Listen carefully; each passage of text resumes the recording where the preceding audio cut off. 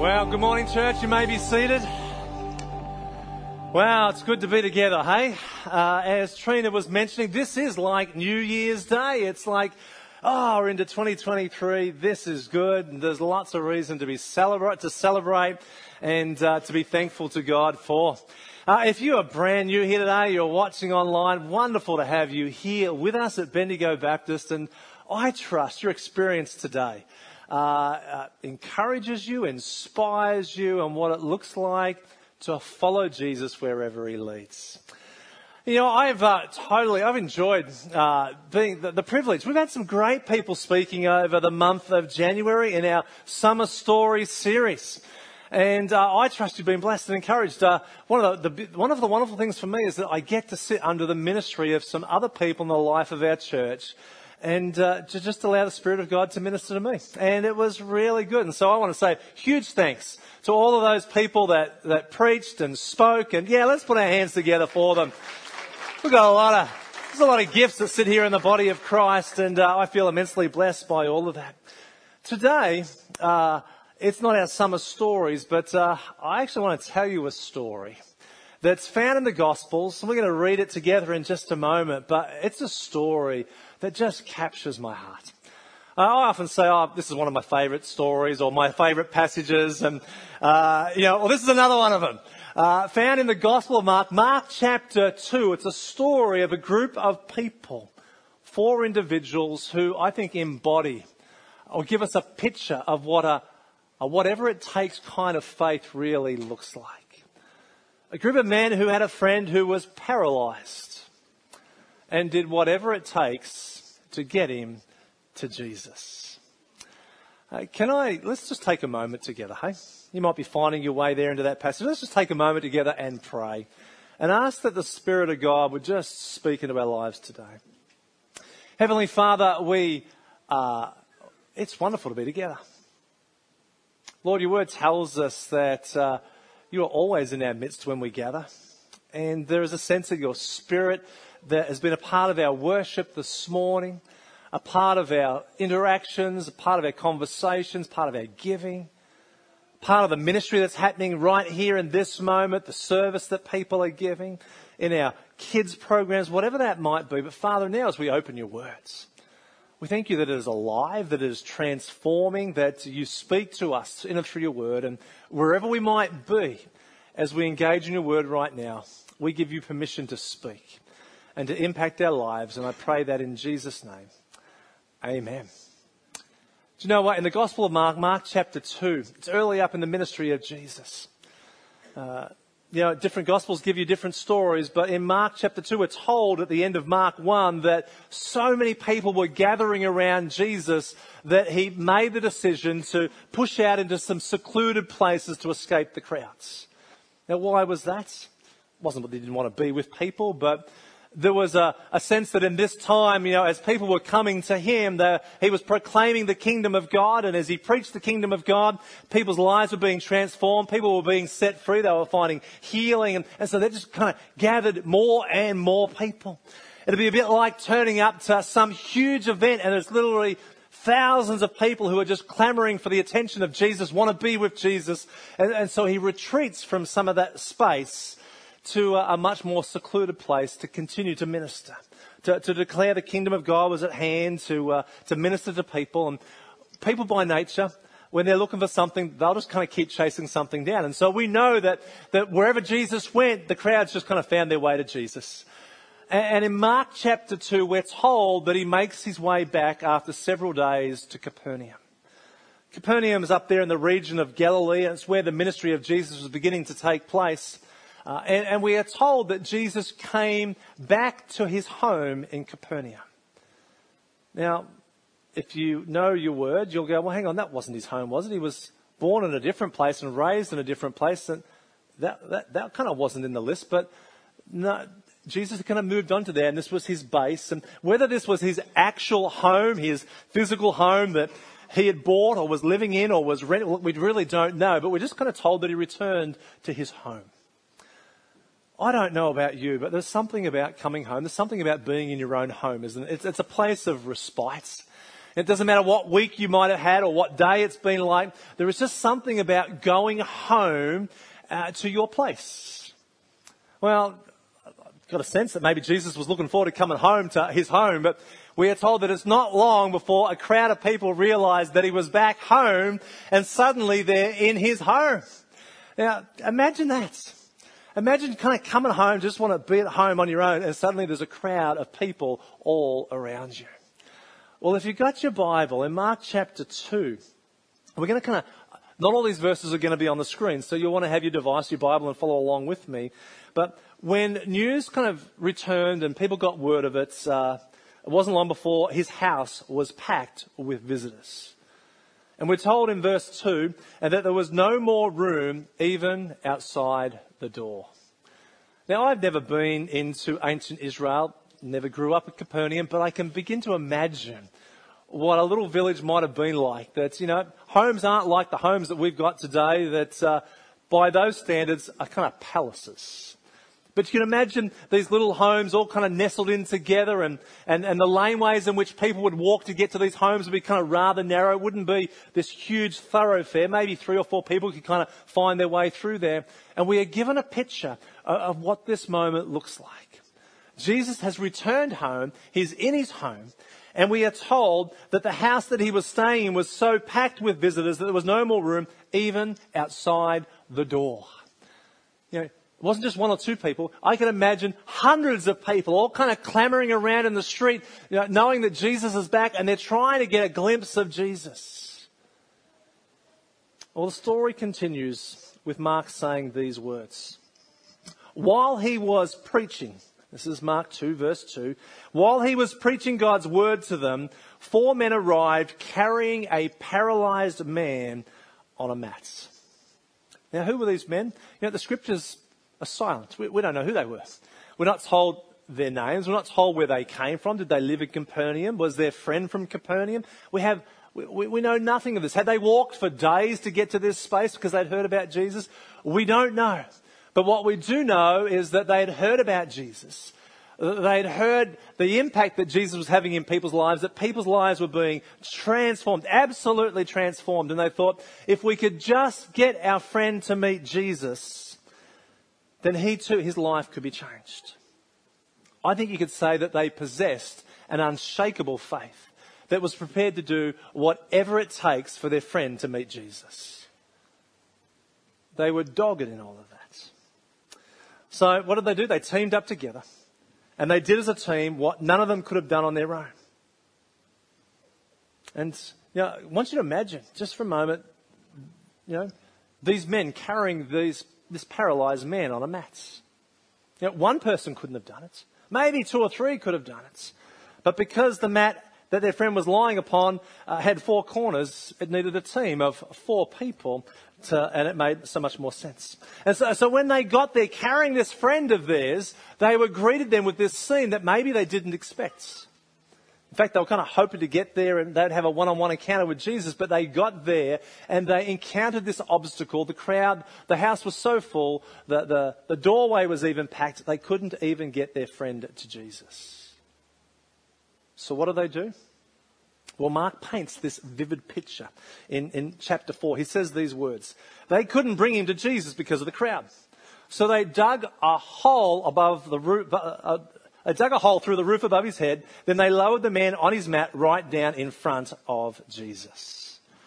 Now, have you just consider how this scene is playing out for just a minute? You've got to put yourself in the story. Otherwise, you just kind of read right through the story and it just washes right over you. This group of men, these 4 friends of this paralyzed man, they turn up at the house, and we're not told about the conversation, but you can imagine the conversation that went amongst them all. They come around the corner to this big group of people, and they look at each other, and one of them says, this wasn't what we were expecting. We were hoping we were going to get to meet Jesus. And they kind of look around, and another one says, well, hey, there's a staircase up here. Why don't we make our way up the staircase? No one seems to be on that. And maybe there's another way down into the house. Well, they got up into the top of the house and then realized, no, there is no way down into the house. They're not meeting Jesus at all. And so there is a bright spark, maybe one who's a little bit out there on the edge, a crazy one who says, well, why don't we just make a hole in the roof? We'll lower him down to meet Jesus. I don't think I would have been that person suggesting that. And so what do? They put their friend on the ground and they say, don't you go anywhere. And 4 of them all went off. One went off looking for a hoe. Another one went off looking for a shovel. Someone else went looking out for some rope. And they came back and they began to dig their way, hack through the roof of this house that was possibly the home of Jesus. And just think for a moment about those that are inside the house at this point in time as well too. Can you imagine? Imagine you're kind of hearing a noise. And then there's a bit of dust that's falling from the ceiling. Then some rubble begins to start falling in as well too. And we're not told what Jesus said at this moment, but maybe he paused them for a moment and said, look, I'm just pausing this sermon for a moment whilst you look left up there to the ceiling and we watch what's going on. We don't know what was going on, but it would have made a commotion. And what surprises me in this story is that not one person said, hang on, stop, what is going on? I've just built a brand new house. And I could tell you exactly what I would say if I was sitting in my house and suddenly the roof started to come apart. I'd be doing something about that. But not even Jesus says a thing to this group of 4 men as they're making their way through. What's that say to us? This week maybe it dawned on me maybe a bit deeper that, you know what, Jesus cares much more about people than he does buildings. He knew what was going on. So he maybe just stood back while it was all going on. And whilst this man then was being lowered down in through the roof, if you got your Bibles, this is what Jesus says, not to the men, but to this paralyzed man. He said to him, my child, your sins are forgiven. Your sins are forgiven. Now don't forget for a moment this group of 4 men that are on the roof. I mean, they were bringing their friend to Jesus not for his sins to be forgiven, but for him to be healed and made whole. And I can only imagine them thinking at this point in time, hey, hang on, Jesus, what are you doing? He is paralyzed, he can't walk. He doesn't need his sins forgiven, he needs to be made whole, he needs to be able to walk again. But see, Jesus, he knows all things. He knew the much bigger picture of what was kind of transpiring at this point in time. He knew what he was about to do because of the whatever it takes faith of these 4 men. And so he started in that place of saying, my child, your sins are forgiven. He knew that the greatest need of this man, first and foremost, is that he would find forgiveness for his sins. You see, what good would it make to make a man whole and free of his paralysis, but then he walks straight into hell? Jesus, first and foremost, deals with his need of forgiveness, of salvation. And of course, that just kind of rocked the boat there in the room, because in that room, there was a whole bunch of different people. See, you had some people, you had some onlookers who were kind of on their way to Jesus, and you had some people in that room at that point in time who were in the way of Jesus, the religious leaders. And they begin to question Jesus, saying, who gives you the authority to do all of this? Only God can do something like this. And Jesus, realizing what was going on in verses 8 through 11, says these words. He said, why do you question what's just happened in your hearts? Is it easier to say to the paralyzed man, your sins are forgiven, or to stand up, pick up your mat and walk? So I will prove to you that the Son of Man has the authority on earth to forgive sins. And then Jesus turned to the paralyzed man. He said, stand up, pick up your mat and go home. In essence, Jesus said, you know what? You want proof that I have the authority as the Son of Man to not only forgive sins, but to heal somebody? Then let me just show you. And he healed this individual. The tension in the room at that point must have been palpable. So many different groups of people. The religious leaders are tense because in that moment, Jesus has just kind of called them out. They were in the way of Jesus. He calls them out and proves to them that he is who he says he would be. He has the authority as the Son of God.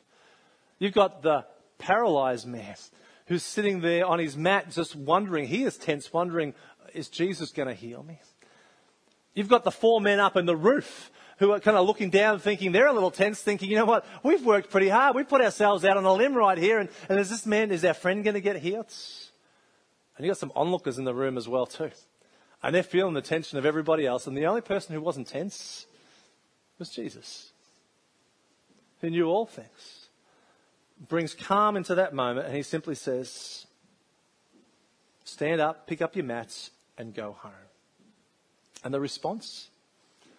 This man who didn't walk stood up, rolled up his mat, and he walked out through the crowds.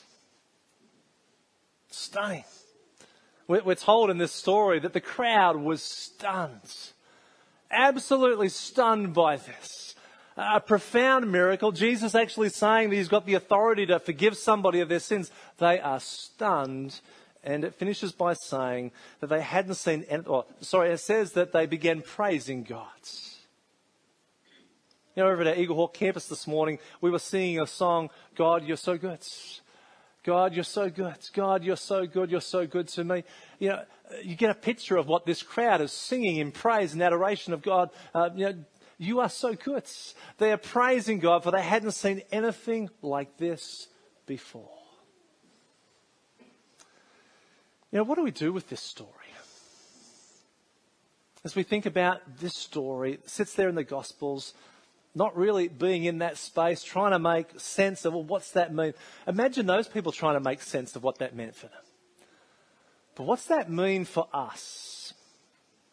Some time and space removed from all of that. What's that story mean for us today? Well, let me just push around in this for just a little bit, because I think it's got so much application. But let's start personally. You know, as we think about the story, I wonder what character or which character you might most find yourself identifying with today in this story. It's the paralyzed person. There's the 4 men. There's a whole bunch of onlookers here in this room. Let's start with the paralyzed man. You know, you may be here today and you may not be physically paralyzed like that individual was. But you see, ultimately for this person, it wasn't so much about his paralysis, it was about his deeper need of God and finding forgiveness for his sins. You might be here, you might be watching online, and you realize that in your own life, if you were to describe yourself right now, you are all caught up in your own sin. And you desperately need an encounter with the Son of God, who has the authority to look at you and say, my child, your sins are forgiven. See, maybe that's who you are today. Or maybe you're like one of those 4 men who had kind of done whatever they possibly could. You identify with them because that just seems to speak of your life right now, wherever you've planted at the moment, that you've got people that are around you, that God has just given you opportunities to find ways, and you're looking for ways to kind of to influence and to reach people for Jesus. You know, in that crowd on that day, I think you could nearly kind of classify people into 2 groups of people. Of these onlookers, there was a group of people that were on their way to Jesus, and I think there's a group of people that were in the way of Jesus. You see, for many of us, maybe today we're on our way. We're on that journey, and we're kind of growing in our relationship with Christ, and so we're on the way with Jesus. But maybe for some others of us, as we sit here and just kind of it's where our life is at, that we are more in the way than we are on the way. And that's kind of just where we're at right now. You see, regardless of where we might find ourselves as with one of those characters, see, we love and we follow. We have a God who loves us and keeps calling us. He calls us to follow him on the way and not to be in the way. Which character do you most maybe identify with, or you find resonating with in your life today? That's a personal thing. But as we think about this story, I also think it has a collective, or it has a much broader application for our lives, and maybe for what we might call the body of Christ or our church right here at Bendigo Baptist. You see, it's very clear in this story as you follow it through that it wasn't just a story of one person helping somebody else.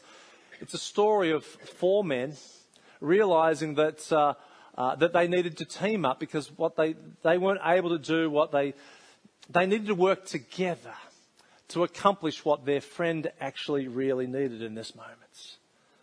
And so as we think about the story, what it does, it actually speaks to us about what that might mean collaboratively for us as a church as we lean in this season, as we begin a new ministry, a new year of ministry, as to what it might look like for us to be on mission with Jesus, to be a part of seeing our vision here at Bendigo Baptist of reaching a city, a state, a nation and a globe for Christ.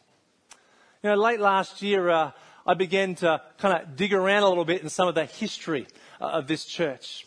Having been around for a few years here, and not as many years as a bunch of other people have been a part of Bendigo Baptist, but, you know, I find history intriguing.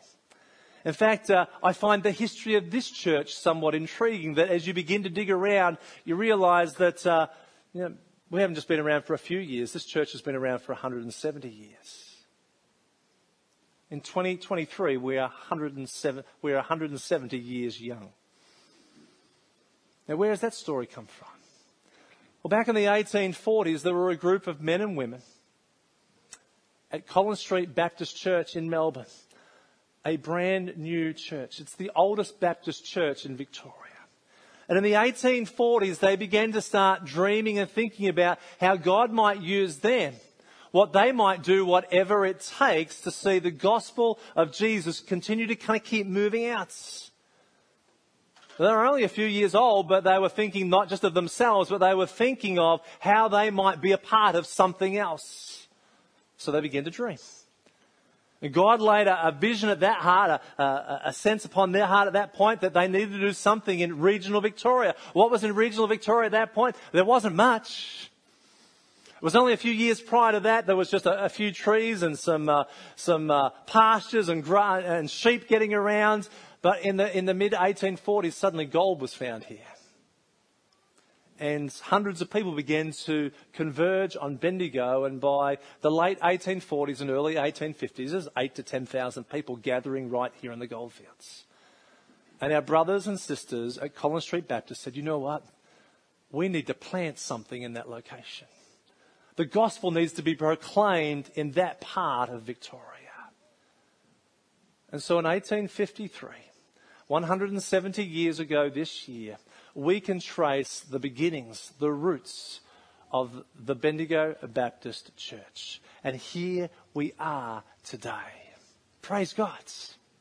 Praise God. We are a part of the story. We're a part of the legacy of that particular church, of our brothers and sisters who were prepared to say, you know what, we're going to do something, whatever it takes. We're not quite sure how we're going to do it. We're not sure how we're going to get there. We're not quite sure there's going to be obstacles, but we're going to keep doing whatever it takes. It's a bit like these 4 men who got to the house and said, we can't get our friend to Jesus. So they put him on the ground and they kind of walked away. No, they didn't do that. They said, well, we've got to find another way of getting him to meet Jesus. And they did something outlandish and crazy, but they were so committed to helping their friend to encounter Jesus. See, over the past 170 years, it has not all been plain sailing for us as a church. You know, if we were to have somebody from every generation stand here and speak about, they would share things that were really good in that 10 years, or things that were really difficult for them. But you know what? Here we are still today, 170 years on, and God is still continuing to use, praise God, by His grace and His mercy, His favour continues to be upon Bendigo Baptist Church. And we're a part of the story. You see, you might have only been here a very short period of time. You might even be brand new to the faith. You're a part of the story. You know, some of us have been here for 50, 60, 70 years. Over at Eagle Hawk campus, we've got members there that have been in this church for 60 years. That's been part of their story as well too. I'm yet to find anybody that's been here for 170 years. So if you find somebody, just let me know, because I think that would be a remarkable thing to put on the platform as well too. But you know, we are a part of their story. And God is continuing to do something here. He is not done yet.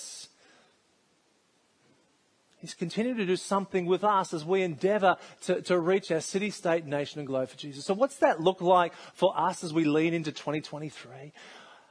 You know, I sense that the Spirit of God's inviting us to play our parts. You know, all of us in this room, we have got a part to play, enabled by the Spirit of God. We can't do any of this in our own strength, but enabled by the Spirit. using our time and our talents and our treasures, using the gifts that God has given to us, we get to play a part of something that is much bigger than ourselves and what God is endeavoring to do right here in this place. So as a group of leaders here, as we think about what is God calling us to in 2023, I want to just share some things with you that some of you may have seen before, others you may be hearing about them for the very first time. But what is it going to take? You know, with this Holy Spirit's enabling, we feel compelled to keep taking whatever it takes steps of faith to be a disciple-making church, where young and old are following Jesus, being transformed by him and are committed to living out his mission in this world. You see, the responsibility of being a disciple-making church does not just sit with me. That sits with each and every one of us who carry the name of Jesus. You see, all of us have a responsibility to live in that space of being a disciple that makes a disciple. And so as we move into 2023, I am urging us to think carefully about, well, who am I walking alongside of? Who is discipling me?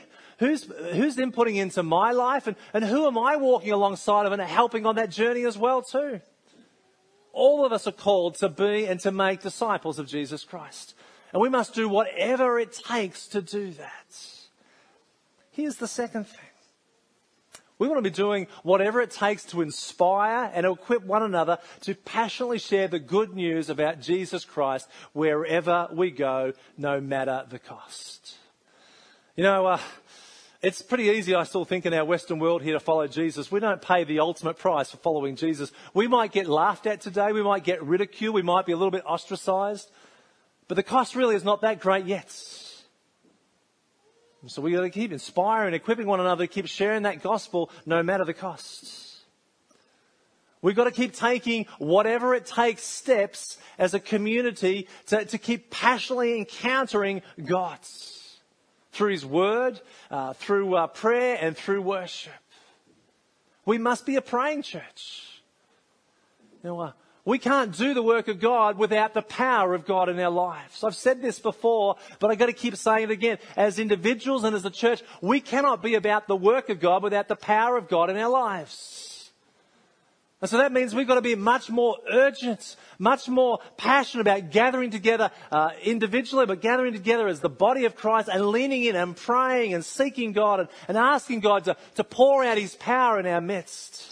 To anoint us for ministry, to pour out his favour in the life of this church. It's only going to come from that space with us being more and more urgent about that.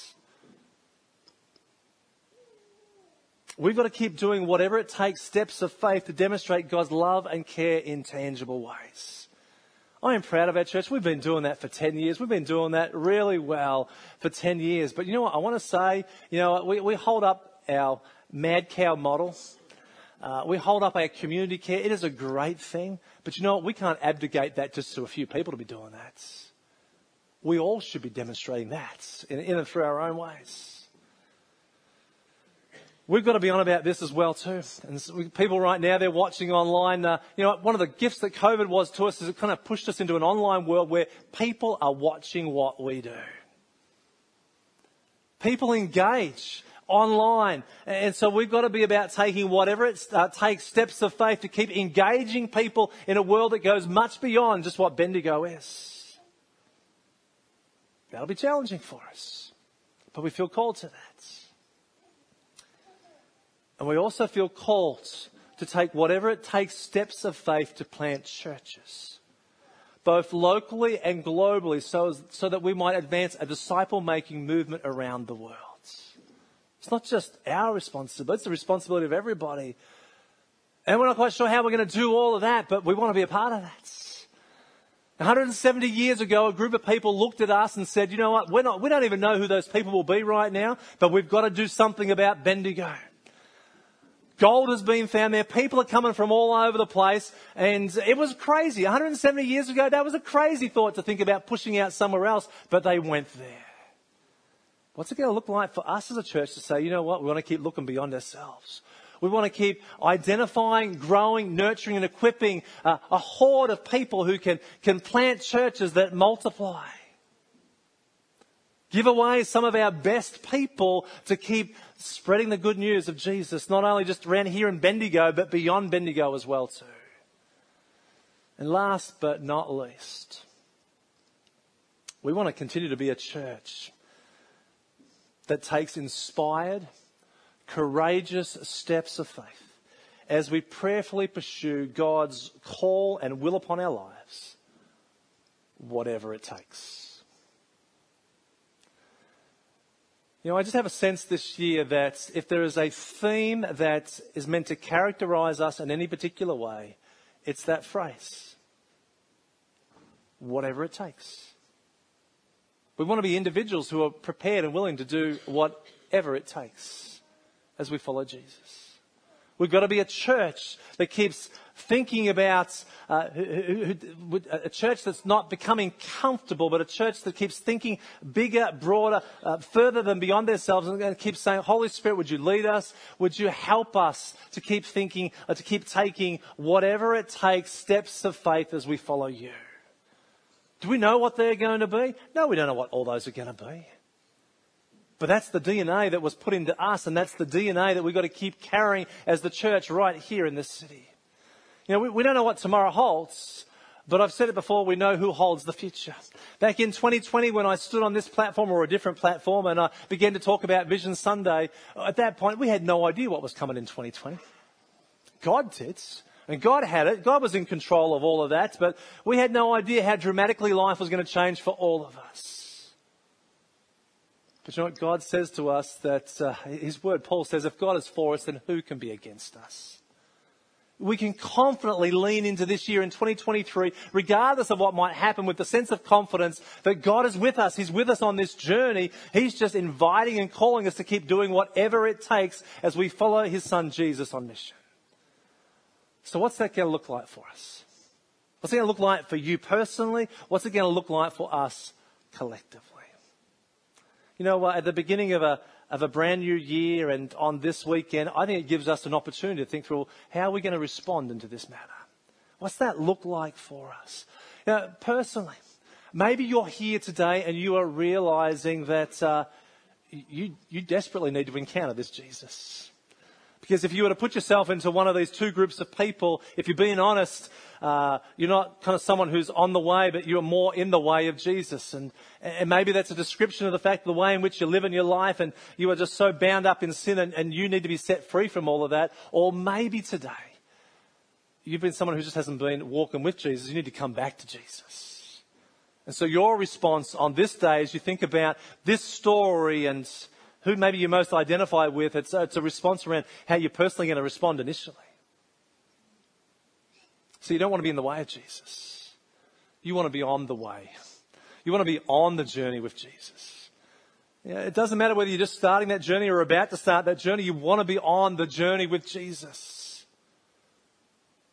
And He tells us He's come that we might have life and that we might have it to the full. He wants us to be on that journey with Him. Don't be the person who so stubbornly resists and says, you know what, no, I'm a bit cynical about all of that and I'm going to stand in the way of Jesus. Maybe, just maybe today, some of us need to begin, need to start or come back to being on that journey with Jesus. For others of us who are maybe already on that way with Jesus, we begin to think about, well, what part do I play in all of this? What part do I play in the life of the Bendigo Baptist Church in seeing a vision of reaching people in this city? Maybe even beginning with my streets or my neighbourhoods, my community, my suburb, a city. You know, what part do I play in all of that as we kind of move into 2023? And I want to say we've got a huge part to play in all of that. You see, that's not just the job of a few people. It's the responsibility of each and every one of us.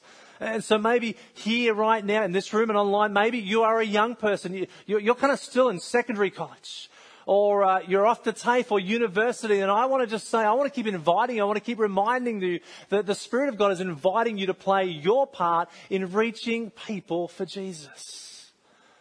Or maybe you're a young mum a young dad, you're a young family, and you're living with, you're juggling the demands that kind of come with having a young family, and you kind of think, am I ever going to get through this? What else can I do? It just seems to be all consuming.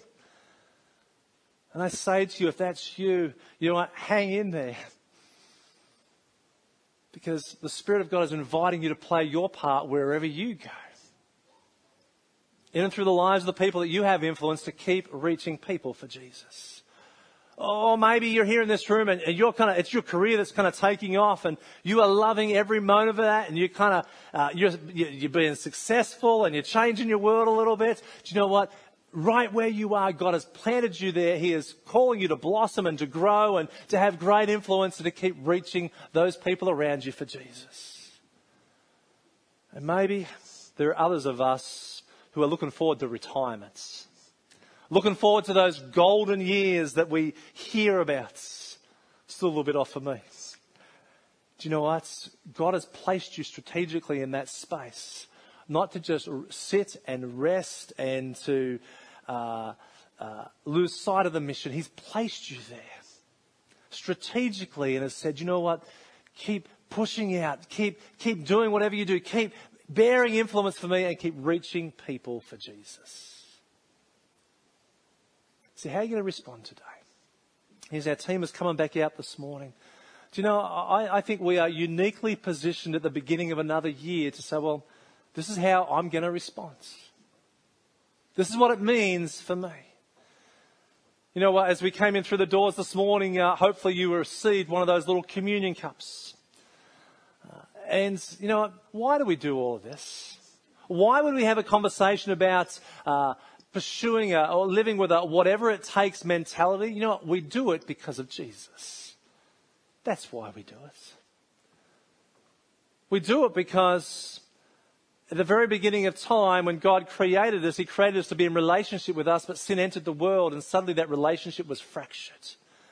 And God put a plan into place to do whatever it takes to bring His creation, mankind, men and women, back into relationship with Him. He was prepared to do whatever it takes. That's why we do that. You know, this morning, I just want to give us a moment to think through how we're going to respond right now. You've got your own little cup there. You see, in just a moment, we're just going to eat and drink on our own. And as we do that, I want us to remember. I want us to remember what Jesus Christ has done for us.